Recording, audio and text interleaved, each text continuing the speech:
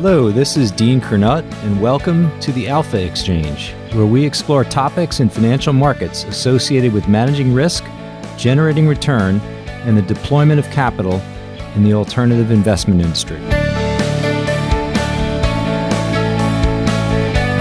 On this episode of the Alpha Exchange, it was my distinct privilege to be joined by Glenn Stevens, who resided over the Reserve Bank of Australia as governor from 2006 to 2016. Considered one of the most gifted central bankers of our time, Glenn successfully navigated Australia's economy through the crisis without a recession. A 36-year career at the RBA has imparted him with an appreciation for the inherent challenges in economic forecasting. And in this context, we touch on Glenn's decision to tighten policy in early 2008 as inflation in Australia rose, only to sharply reverse course, easing several months later as the global financial crisis began. Our conversation is a retrospective on the GFC, the fast-moving and unnerving time that demanded and benefited from policymaker coordination. In Glenn's view, the interconnected nature of markets and the economy during the crisis also forced central banks to view asset prices in a more endogenous light, assigning more weight to the impact of financial conditions on the real economy. I also solicit Glenn's views on how the RBA's goals and considerations may be shaped by unique attributes of the Australian economy. Lastly, we spend time, of course, on the puzzle that is inflation and the related phenomenon of negative interest rates. I'm excited to bring you this episode of the Alpha Exchange, my discussion with Glenn Stevens.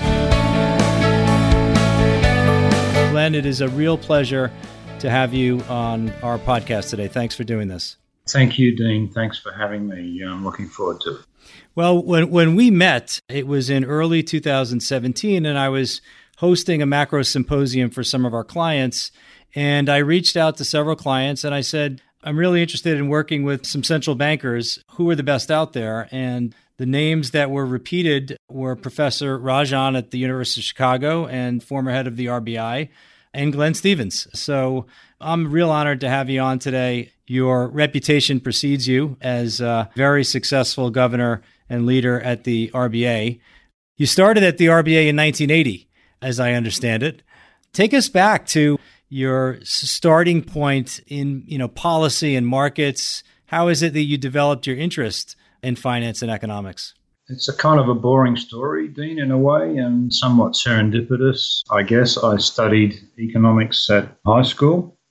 And to be honest with you, I found it a little bit tedious at the time. But as it turned out, I was reasonably good at it and went into the University of Sydney and studied economics there. And the economics world was in turmoil then because this is the second half of the 70s. And so, the long post-war boom had ended. There was all the disruption of the oil price shocks in the 70s, high inflation, stagflation, and so on. So that was the kind of formative period in which I was a student of economics, and then I joined the central bank, I guess because I kind of liked the idea of it being a bank. It was in Sydney, so I didn't have to move cities. And I thought I'll be there for a few years and then move on to something else. And of course, I was there for 36 years in the end. I guess what I found interesting early in my time there was learning how the economy works, how its dynamics unfold, and getting a sense of history, economic history. In fact, one of the first serious bits of research I did there was to compare the recession we had in the early 80s, which was a pretty serious one in Australia, with the Great Depression of the 1930s. There are a lot of people claiming that the two were equal in magnitude, which of course was nonsense. The 1930s was orders of magnitude more serious, but that research kind of got me interested in having a bit of a historical perspective on how economies work and how things unfold over time. So I joined there and worked in the economics function for quite a long time, had a bit of a stint in the international area where I learned a bit about how markets work and sometimes don't work. And then I was privileged to become the bank's chief economist in the mid-90s, which was a fantastic role to have. So that's kind of a part of the history of how I got into all this. And as you were in the economics department and then ultimately rose to chief economist, were there specific areas of research or aspects of the discipline of studying economics that were of particular interest to you? Did you develop a specialty, or was the idea for the department to be pretty well diversified across different kind of sub-disciplines? I was never really that interested in being a pure researcher. We had some very gifted people who were technically, far in advance of my skills in terms of their academic qualifications, and they wanted to do very high quality research, and they did it very well. But I was more interested in taking the skills that one could acquire from academic training and asking, how do I apply this? How do I use these tools to understand what's actually going on in the economy? Because I think in policy making, people talk about forecasting a lot, and that's something to discuss perhaps. But in those days, and I think still, the biggest problem you have is that you don't actually know where the economy is right now. The data you have is all lagging. It's measured with error. There's sensitivity to revision. And so just what people now call these days nowcasting, that's actually a big part of the task of an economics department of a central bank and its staff, because you're trying to tell the bosses, the policy makers, what their jumping off point is for the couple of years ahead over which they can have some effect with their policy instruments. So I was interested in how to understand what the data said, how to sort of put it through a filter of analytical tools to understand it as a sort of a jumping off point for the policy decision. That's what I was more interested in than being in a specialised research area per se. I guess what I would say is that thinking back to those days, the big rage at the time was financial liberalisation. We were in the process of liberalising our system. The US was doing that, was a little bit ahead of us in time. Other countries were doing likewise. There was a lot of confidence that a liberated financial system would be good for resource allocation in the economy, would be good for dynamism and growth and so on. And we had also learned how hard it is actually to regulate effectively. It sounds easy when people say just have a regulation to stop something happening or make it happen. After 30 or 40 years of doing that post-World War II, the difficulties and the shortcomings of that approach were all too apparent. And so we were all liberalising financial systems. We were perhaps a little naive in certain respects about the risks and rewards of that, but that was the sort of zeitgeist at the time, quite different to the way things are at present. And I guess following on from that, one of the things that is very prominent in central bank research these days is financial stability and all the kind of ins and outs and the details of that and risk assessments and so on. And it's good that that work gets done. That, I think, is a very big change from the economic analysis and research world that I sort of entered into in 1980 as a fresh-faced economic graduate. That's quite a big change, and it's a welcome one, I guess. One of the things that I think I've read from you is this notion that, and I think you're maybe alluding to it there, is that for years and years, the financial markets themselves were exogenous and they didn't fit into the way in which central bankers thought about risks and maybe generated their forecasts. And I think we've learned some lessons, certainly in the U.S., but globally as well, the way in which asset prices themselves can be part of the problem, sometimes part of the solution, but certainly they seem to matter. So I want to, kind of ask you about that a little bit. But before that, I was just curious, as you were describing the work you've done at the RBA. I was just wondering, Australia is very unique. It's a specific economy. It's got some specific attributes. And I was wondering if there were aspects of how the RBA conducted its mission that ultimately were a function of the specific attributes of the Australian economy. Maybe it's the way in which resource prices really matter, sensitivities maybe to the currency itself seems to matter quite a bit. As I was reading some of the financial stability reports, it does seem to come up, but I'm curious is that a thing that the central bank is itself a function of the economy that it oversees?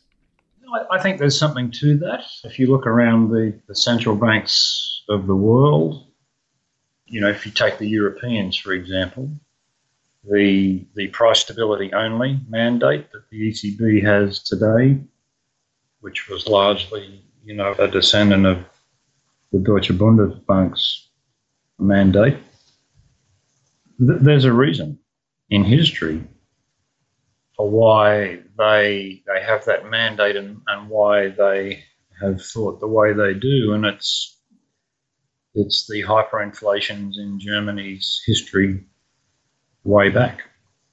There's a reason that the Fed, and the RBA would be in this category too, has what you could call a dual mandate, full employment as well as price stability, and that's because I think anyway, the scarring experience that's in our national psyche was the high unemployment and deflation of the 1930s. It's nearly 100 years ago, but those historical events, which are so traumatic, become ingrained into the psychological makeup of a society, I think, and they find reflection in the way the institutions of those societies are structured. That's natural and it's appropriate. In the case of Australia, obviously I don't want to get into current policy things in any way, but you put your finger on the floating exchange rate, which, took us quite a long time to get to the point where we were prepared to let it float. But it's a very important stabiliser for a country that has very large swings in our terms of trade through the natural resource cycle in the global economy. That is not a thing that, say, the US economy, at least up to now, has kind of needed in the same way, but it's a stabiliser for us, and Canada is somewhat similar. Again, large natural resource sector, a floating exchange rate that by and large goes up and down with the commodity cycle is a thing that's a natural stabiliser for the economy, and it helps the central bank do its job, and certainly in our case, the success in managing the business cycle and keeping inflation fairly low and steady was orders of magnitude more successful after the exchange rate floated compared with the pre-float period. So I think you're right. Countries have their own structural unique things, and the institutions that they construct reflect that. And in our case, letting the exchange rate adjust, and sometimes adjust quite a lot, has been a stabilising thing for the economy and made the central bank's job, by and large, easier, I would say. Pretty nerve-wracking at times, but by and large, it's been a big help. Well, we talked a little bit about markets and the way in which they interact with monetary policy and certainly economies. Your ascendancy to the leadership of the RBA was in 2006. You could kind of hear a pin drop in terms of volatility in markets. But of course, there was an awful lot of leverage, it turns out, being stacked up in the mortgage industry in the United States and globally. What was that period like for you, that pre-crisis period where things seemed okay? Certainly the statistics suggested things were okay. There was certainly in the U.S. wide recognition that some of the housing price appreciation you might even call absurd, the rate of growth of housing prices. As you took on that role, what were things like in kind of late 2006 and through 2007? Well, it was the very end of the good old days, I guess. I was conscious when I took on the role that in our case, we'd already had a pretty long expansion. And I think when you become a central bank governor, one of the first things you have to say to yourself is that, I'm going to be in this job for 7 years, in our case, is the normal term of appointment, and something's going to go wrong in that time. We don't know what it will be, obviously, but whatever it is, we will have to deal with it. So I was conscious that, things look really nice right now, but we can't assume that will continue, and there'll be some set of events that will have us running pretty fast to kind of manage. It was the end of that period known as the Great Moderation. Low volatility of the real economy, low and very stable inflation, low and stable interest rates. And, that it was a time when central banks were probably around the world at the height of their prestige. One had a sense that, look, this is unusually good. It can't be this good always, and something will happen. And then I remember in early 2007 at the morning meeting that we had every day to have a roundup of what was going on around markets and economics overnight. So we'd have that meeting each morning, and the staff started to bring along charts showing the rise in delinquencies, I think you call them over there, on subprime mortgages, and they were rising quite steeply. And to be honest, I'd never heard of a subprime mortgage until then. And you had a sense that, well, this looks like a potentially pretty big event, and so we went from there. So, as you said at the beginning, a few things happened during the 10 years I was in the seat, and the period of stability was unfortunately rather short-lived at the beginning. You had, in the early part of 2008, I know there was, I think, one, maybe two turns of tightening of policy as inflation was rising in Australia. You obviously quickly and very dramatically reversed course. What do you remember was just, occupying most of your team's time at that point? Did it very quickly become a focus on markets and defaults and this notion of systemic risk? How were you balancing sort of those concerns and looking after the potential spillover there with what was going on the ground in terms of the economy? Well, we had at home an economy which was still tending to overheat, and indeed inflation got to 5% around the middle of 2008, or maybe just past the middle of that year. And by that stage, we were already starting to ease again. So we had overheating at home, very confident consumers. And then internationally, we had this worrying build-up of tension and the sense that at any moment things could unravel, at a very rapid pace. That's quite a tricky set of forces to balance. And I suppose what's in one's mind is we have to respond to what's happening at home now, but we may have to start to respond in the other direction if things abroad turn out worse than expected. And I think when Bear Stearns was rescued, my sense is that there tended to be an assumption everywhere that anybody bigger than them would therefore also get sorted. And of course that wasn't able to happen in the Lehman case. And once that became apparent, then things turned south very rapidly in the later months of 2008 there. And we had to respond quite rapidly to that. I guess one thing we had in our favour was we had a lot of interest rate ammunition we could use. We did use it, and I think it was quite effective, but it was certainly a difficult period. You mentioned Lehman, of course, in September of 2008. I think the Lehman weekend was 11 years ago, this past weekend.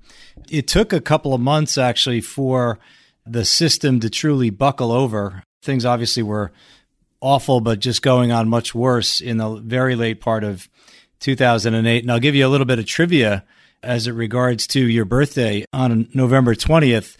That's the all-time high close ever in the VIX. 80.86 is the November 20th close. And my daughter was born November 19th, 2008. So she's got the third highest close. It was like 75 or something like that. You had a few things on your mind. Yeah. At the time, obviously. Yeah, things were crazy in markets and bringing in my third child into the world.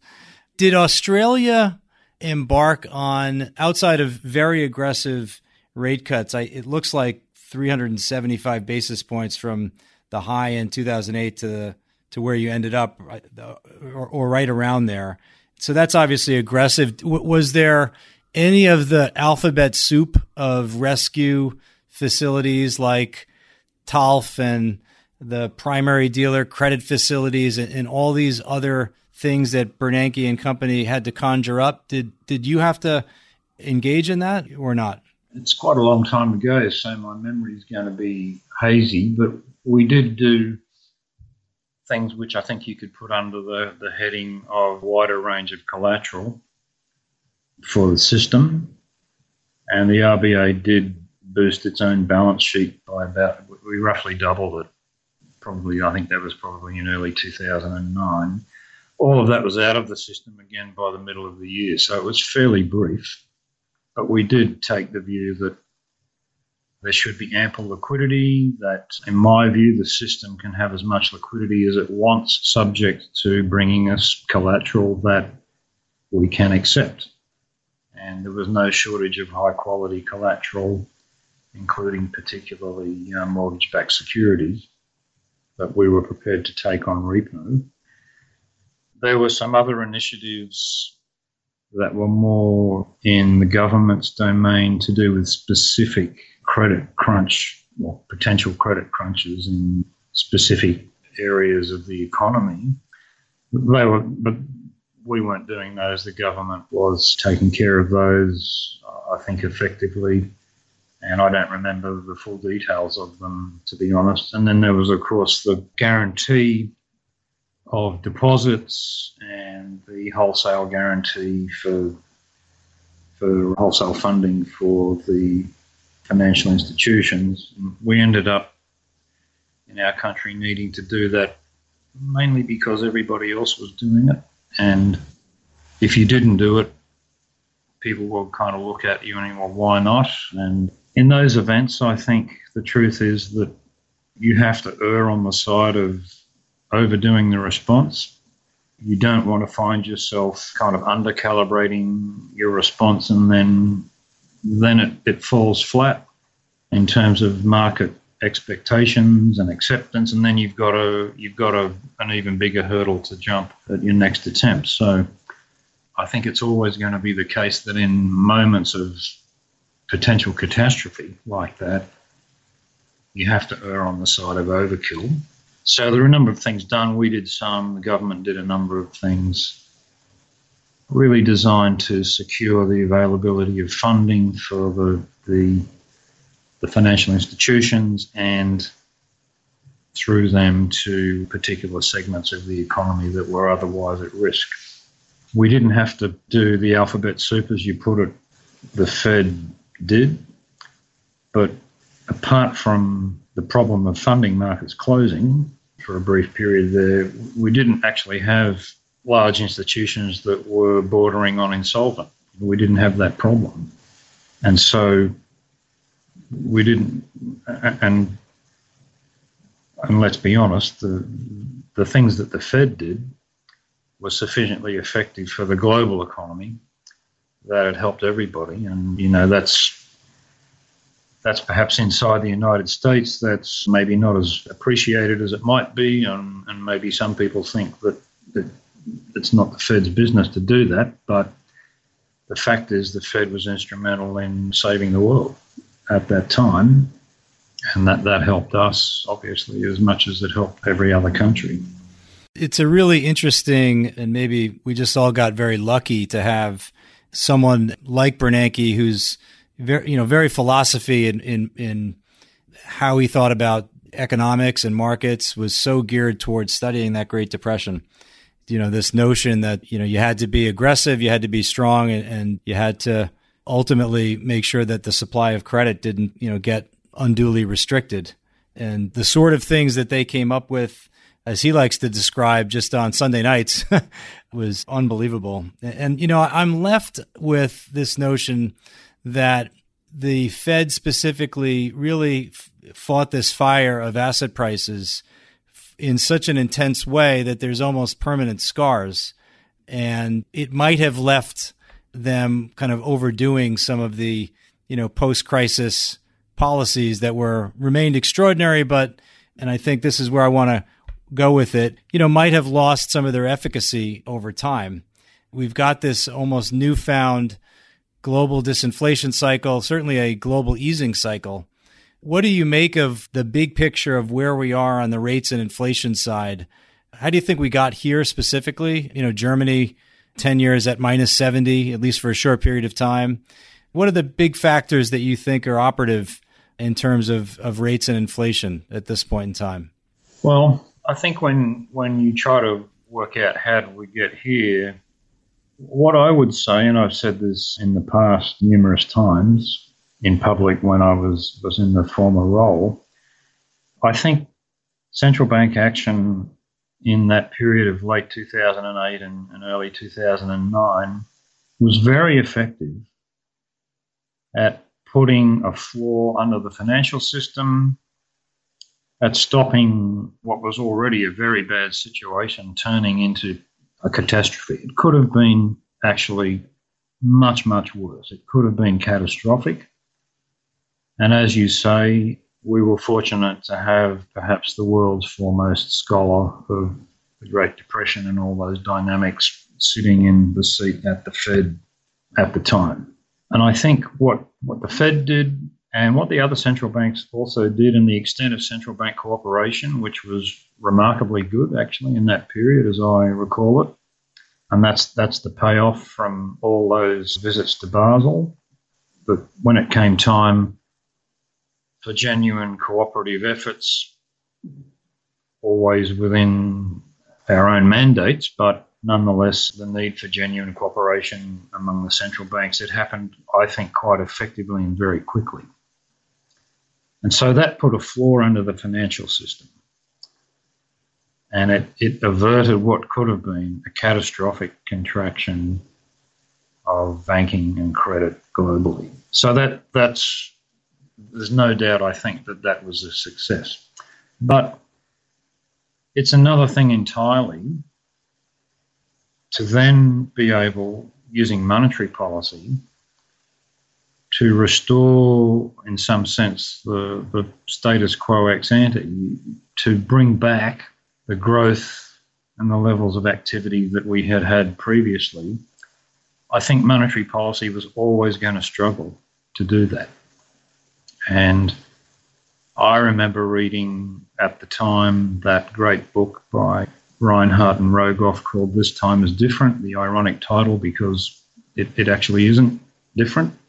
And the lesson of that book was from 800 years of the history of financial crises, it's almost always going to be the case that a crisis of this nature is followed by a fairly slow, protracted recovery. And I think it was always going to be the case that monetary policy's power to accelerate that process was going to be limited. Not completely powerless, but it was going to be of limited power. And I think the central banks for the past 10 years have mostly been in the position of wanting to expedite the recovery, to do whatever they could do to help it happen. None of them were going to die wondering could they or should they have tried more. And the reason for that is they're diligently seeking to achieve the mandate that they've been given. The fact that their instruments are less powerful doesn't absolve them of the responsibility of trying. And so they have tried. But I think it was always going to be the case that in the recovery from a period of excessive leverage, when people really want to contain their leverage or get it down, and they certainly don't want to increase it the way they had been, just cutting interest rates alone, it helps. I'm not saying they shouldn't have done it, and I'm not saying they shouldn't have done the QE things either. But I think all these things were going to be of limited power. I think that was just inevitable. And that's how we've got to today. I think, given how difficult the recovery was to get going, even in the US, and the US has had, of the major jurisdictions, it's had the most successful recovery. Even there, it was difficult to get it going. And so you could see why policymakers, I think, have been anxious about any sign that the recovery might falter, because it's difficult to get it. It was difficult to get it going to begin with. You certainly would not want to inadvertently prematurely end the recovery by tightening prematurely or tightening too much, because it's very hard to restart the recovery if it faltered. So I think that's the backdrop to how we get to the lowest interest rates in recorded human history, which is what we've seen in recent years. So the central banks had to do what they've done, I think, because they feel obligated to try to achieve the mandate that they've been given. But the instruments at their disposal have more limited power in this scenario than they had in previous sort of states of the world. I think that's just the way it is. That's sort of my version, Dean, of how we've gotten to where we are today. You know, the central banks do a lot of things. I think Bernanke, one of his quotes that I always enjoyed was, central banking is 98% talk and 2% action, or something like that. Just illustrating, especially, I guess, for a behemoth like the Fed, that what you say, if you say it powerfully to markets and hold out very strong conviction on your promises, you can push prices around. Certainly in financial markets, words are bullets. Yes. You have to be extremely careful what you say, and we all learn this as central bankers. We all have, early in our time, some inadvertent, off-the-cuff remark that you didn't intend to mean very much, but it's taken by market participants and magnified into something that you didn't intend, and we've all kind of had that happen, hopefully not too often, and it's a scarring experience. And that means that people are very careful about what they say, which then means that markets turn up the volume on the amplifier even more, because they're trying to detect a signal even when no signal is intended or needed. So the more circumspect the central bank is, the more careful it is in its language, the higher the kind of amplification that markets tend to put on whatever it is that they do say. I don't know how you get around that problem. It is, I think, a significant problem. I don't know how you avoid it. One of the things I wanted to get your take on, we had a little exchange over email on this, is just this broad topic of negative interest rates. I think Greenspan said the difference between or crossing zero doesn't really mean much. And I think in some ways he's kind of right, in the sense that, if something yields 1 basis point or minus 1 basis point, not really a big difference there. They're both basically zero.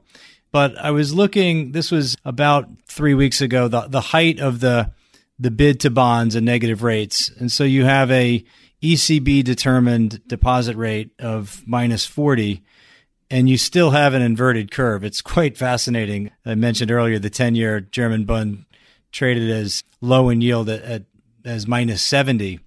That's sure the deposit rate is set by the ECB, and maybe the yield curve flows from that, but it's still a striking market determined price. People are buying these bonds at that level.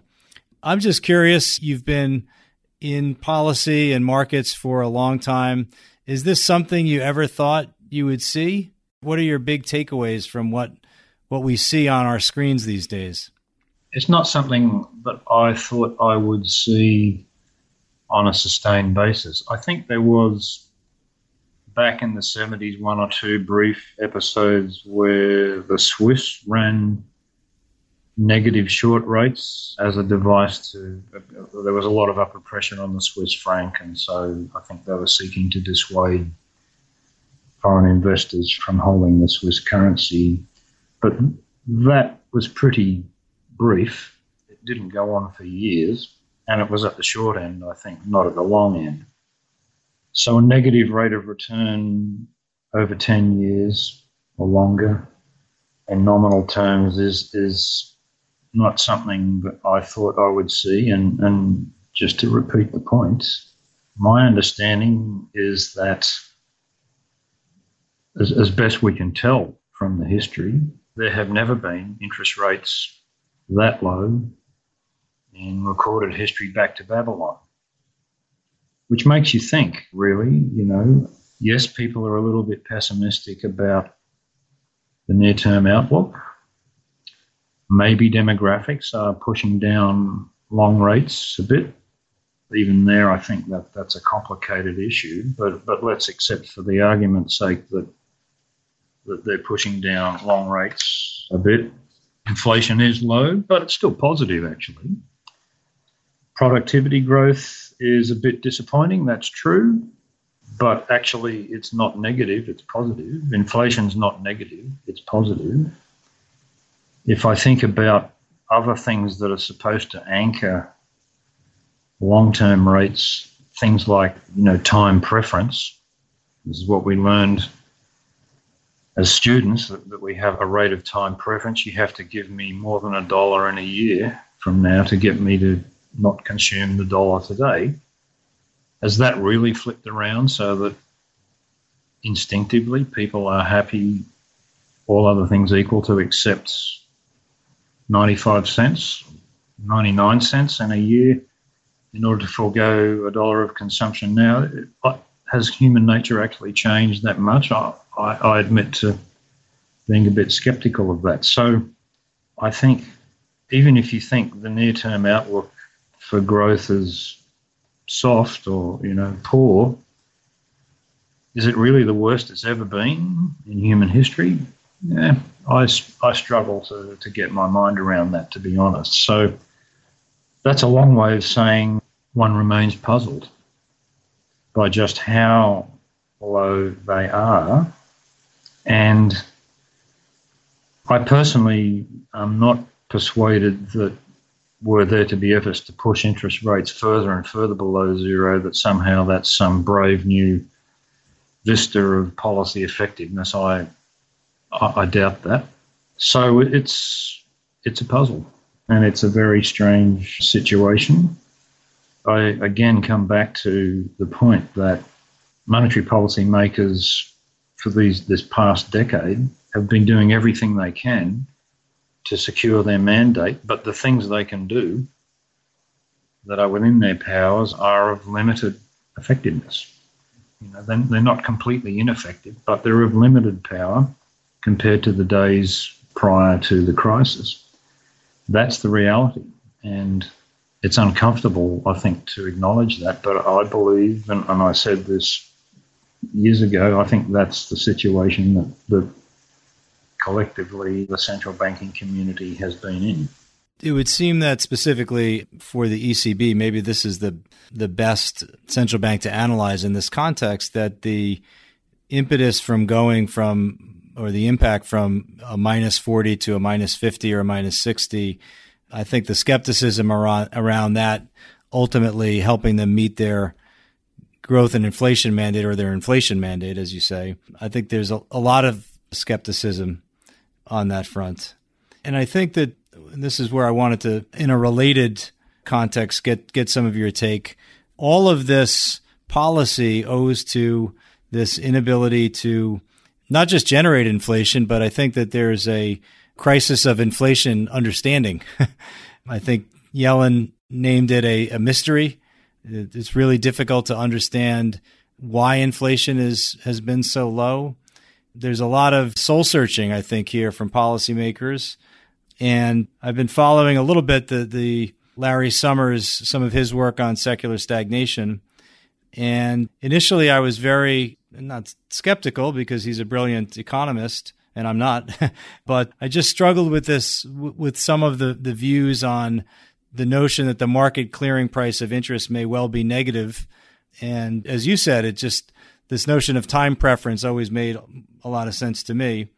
But he points to these very big demographic kind of forces. And I'm just wondering, as you kind of step back and look at the global inflation picture, what are your big picture thoughts on some of the driving forces? What can we learn from the past, or what's completely new in this current regime? Yeah, that's a pretty big question. And I suppose there's a couple of lenses through which one might look at it. Let me give you the first one. If you took a chart of inflation since, say, World War II, and this would be true for almost every country, I think, certainly in our case, and that would be true for the US, you could make the argument there's basically one turning point in that series. Inflation went up and up and up and up, and it peaked sometime in the mid-70s or early 80s, and then it's basically gone down since then. So from a big secular perspective, the question to be asking would be, what were the forces that first pushed it up and then pushed it down? And maybe demographics have something to do with that. And I haven't studied this in depth, and I'm no demographer, but you did have the kind of passing of the baby boom generation, of which I'm one, into and then now sort of out of the workforce. So maybe that's a factor.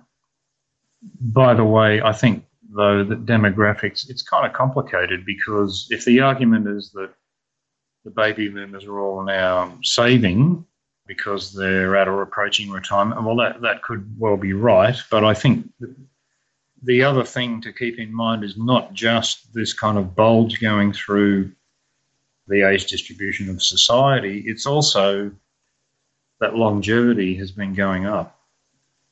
And so even if you didn't have the sort of baby boom bulge issue, you've got the issue of people living much longer. The illustration I like to give of that is, in this country, the age pension was introduced in 1919, and you got the pension at age 65, and at that time life expectancy for a male was 55.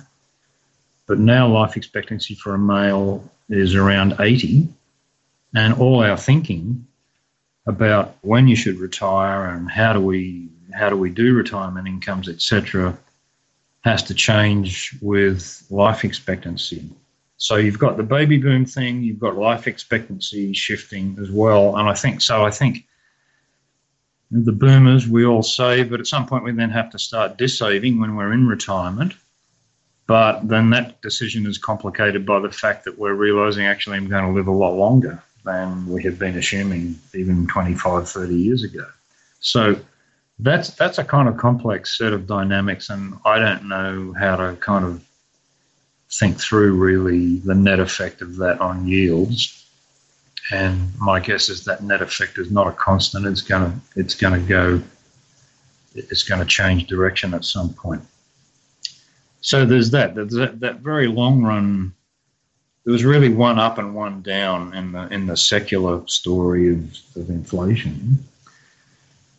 Then there's what you might, if you're skeptical, I'm not sure I'd go this far, but some people might say what the central banks do is they put the little ups and downs onto that big long-run trend, but the big long-run trend's not really driven by the central banks, it's driven by other stuff. I'm not sure I buy that, but that's a possibility that one could consider.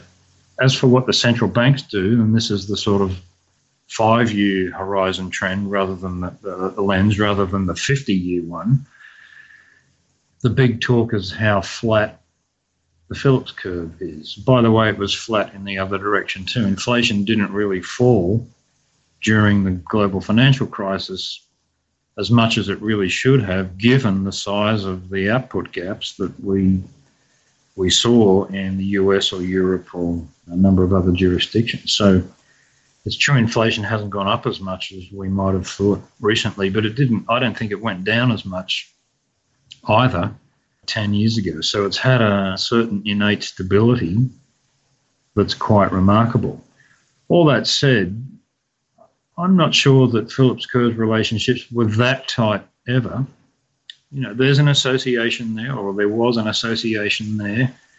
It was never that tight. It played out over years, not quarters or not months. And I'm not sure that association has entirely gone away. It's muted. That's true. I think one has to accept that. I think one has to accept that the rate of growth of labour costs in a lot of countries is a bit lower than you might have thought, given where measures of labour market utilisation stand.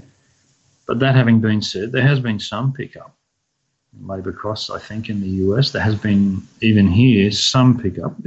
But it's slower than we thought it might be. But the real problem here for central banks is that to create the inflation that you need to get back up to the target, and we're a bit below target in many countries, not that far, but somewhat. To rectify that, what's needed is to create demand for goods and services, to put pressure on capacity utilisation. And if that could be done, I still think that inflation would gradually go up over time. The difficulty is that just having interest rates at ultra-low levels has not really generated the sort of growth in final demand in economies that you need to put that pressure on inflation. The US has come closest to it, but even there it's a slower process than we might have hoped.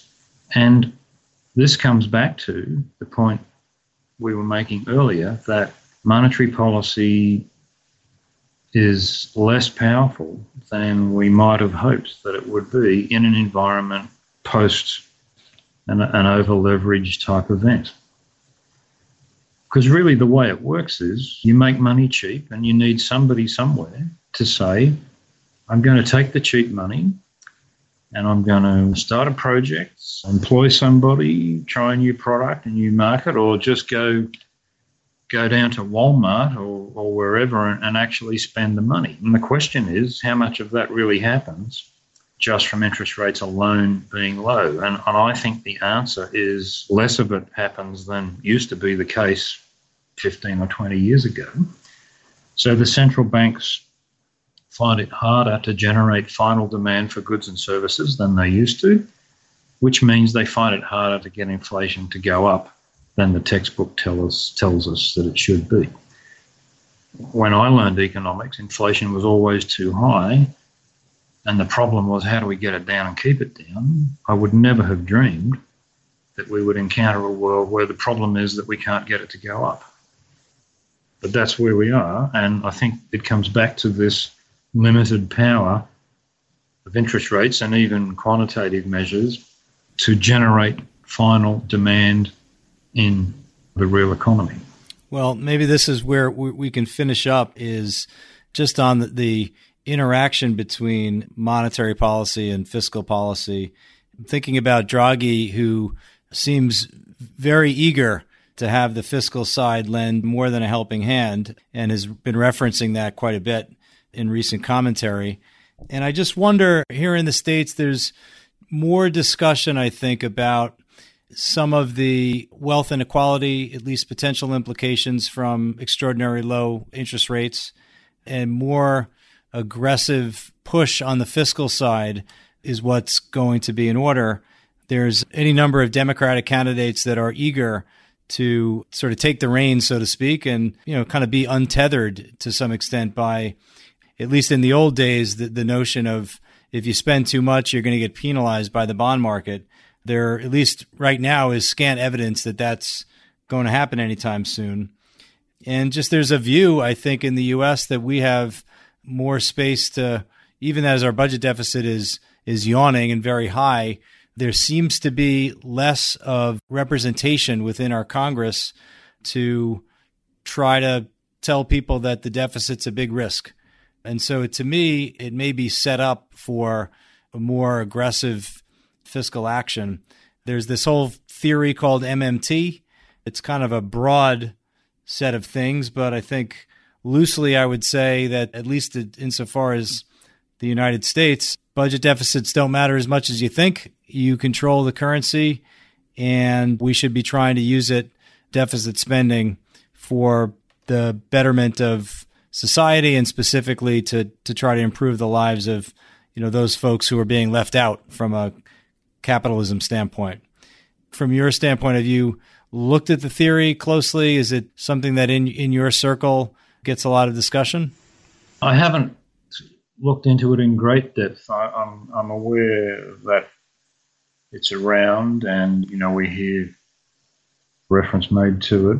There is some discussion in my own country about the role of fiscal policy, and I don't want to buy into that for obvious reasons.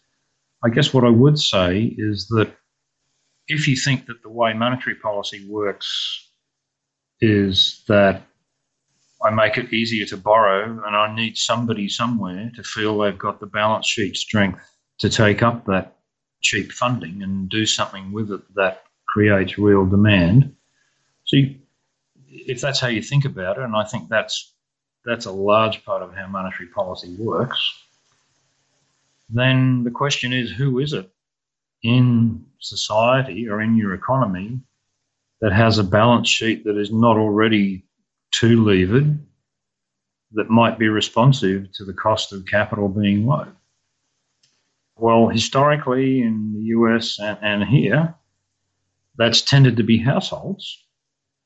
And I think there was a long period during which households, certainly here, and I venture this might have been true in the US too, they had a sort of a latent desire to lever up.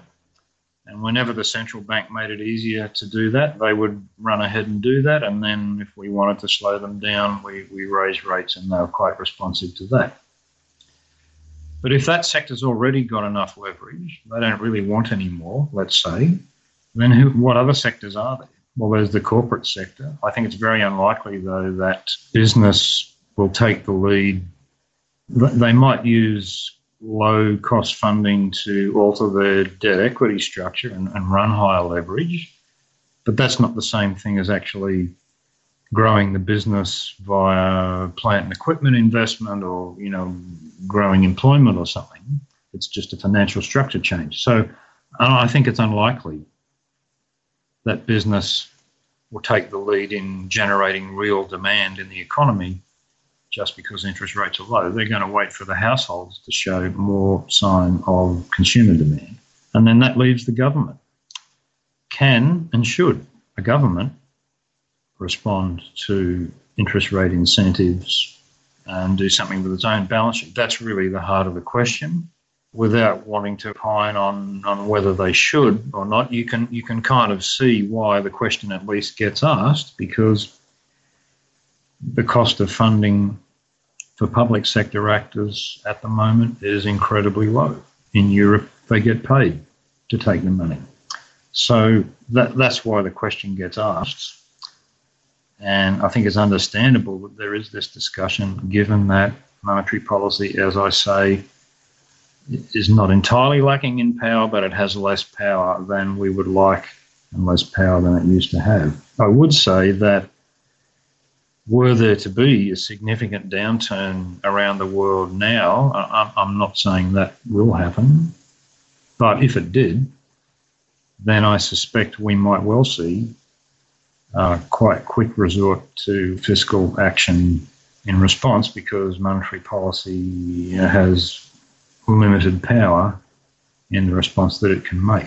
And so the real issue, I guess, is what's the nature of the decision process that governments would undertake? What's the governance, to put it that way, around that, so that communities and societies can make sensible decisions about when to start doing that and when to stop? The reason that there's been this taboo on fiscal activism and central banks assisting that, the reason there is that taboo, there's a very good reason, and it is that historically governments have found it hard to know when to stop.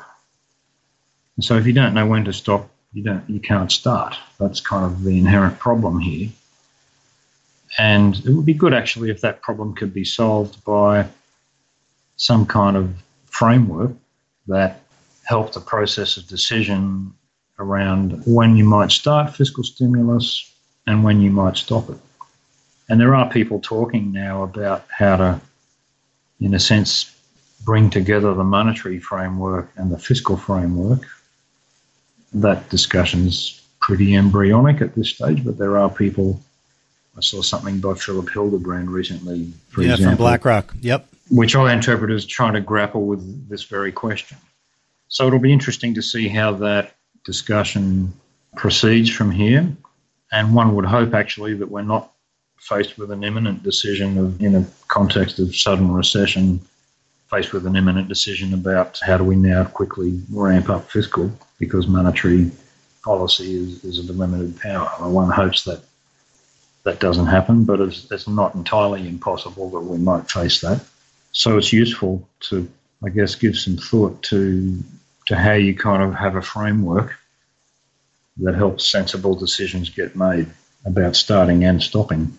I share your interest in this, as you call it, embryonic but very important conversation between potentially the coordination between fiscal and monetary. I think it's likely to become a more important and more significant conversation, especially, forever is a long time. So at some point we'll hit another skid, another downturn in the global economy that's significant enough where we've got to do something in pretty good size. So I think that hopefully those conversations, if that's what's truly needed, and I think I share some of your views on the efficacy of policy on the monetary side from this starting point.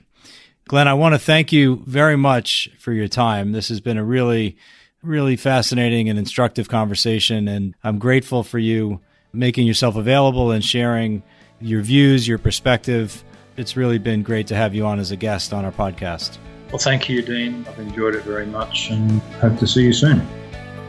You've been listening to the Alpha Exchange. If you've enjoyed the show, please do tell a friend. And before we leave, I wanted to invite you to drop us some feedback, as we aim to utilize these conversations to contribute to the investment community's understanding of risk. Your input is valuable and provides direction on where we should focus. Please email us at feedback@alphaexchangepodcast.com. Thanks again, and catch you next time.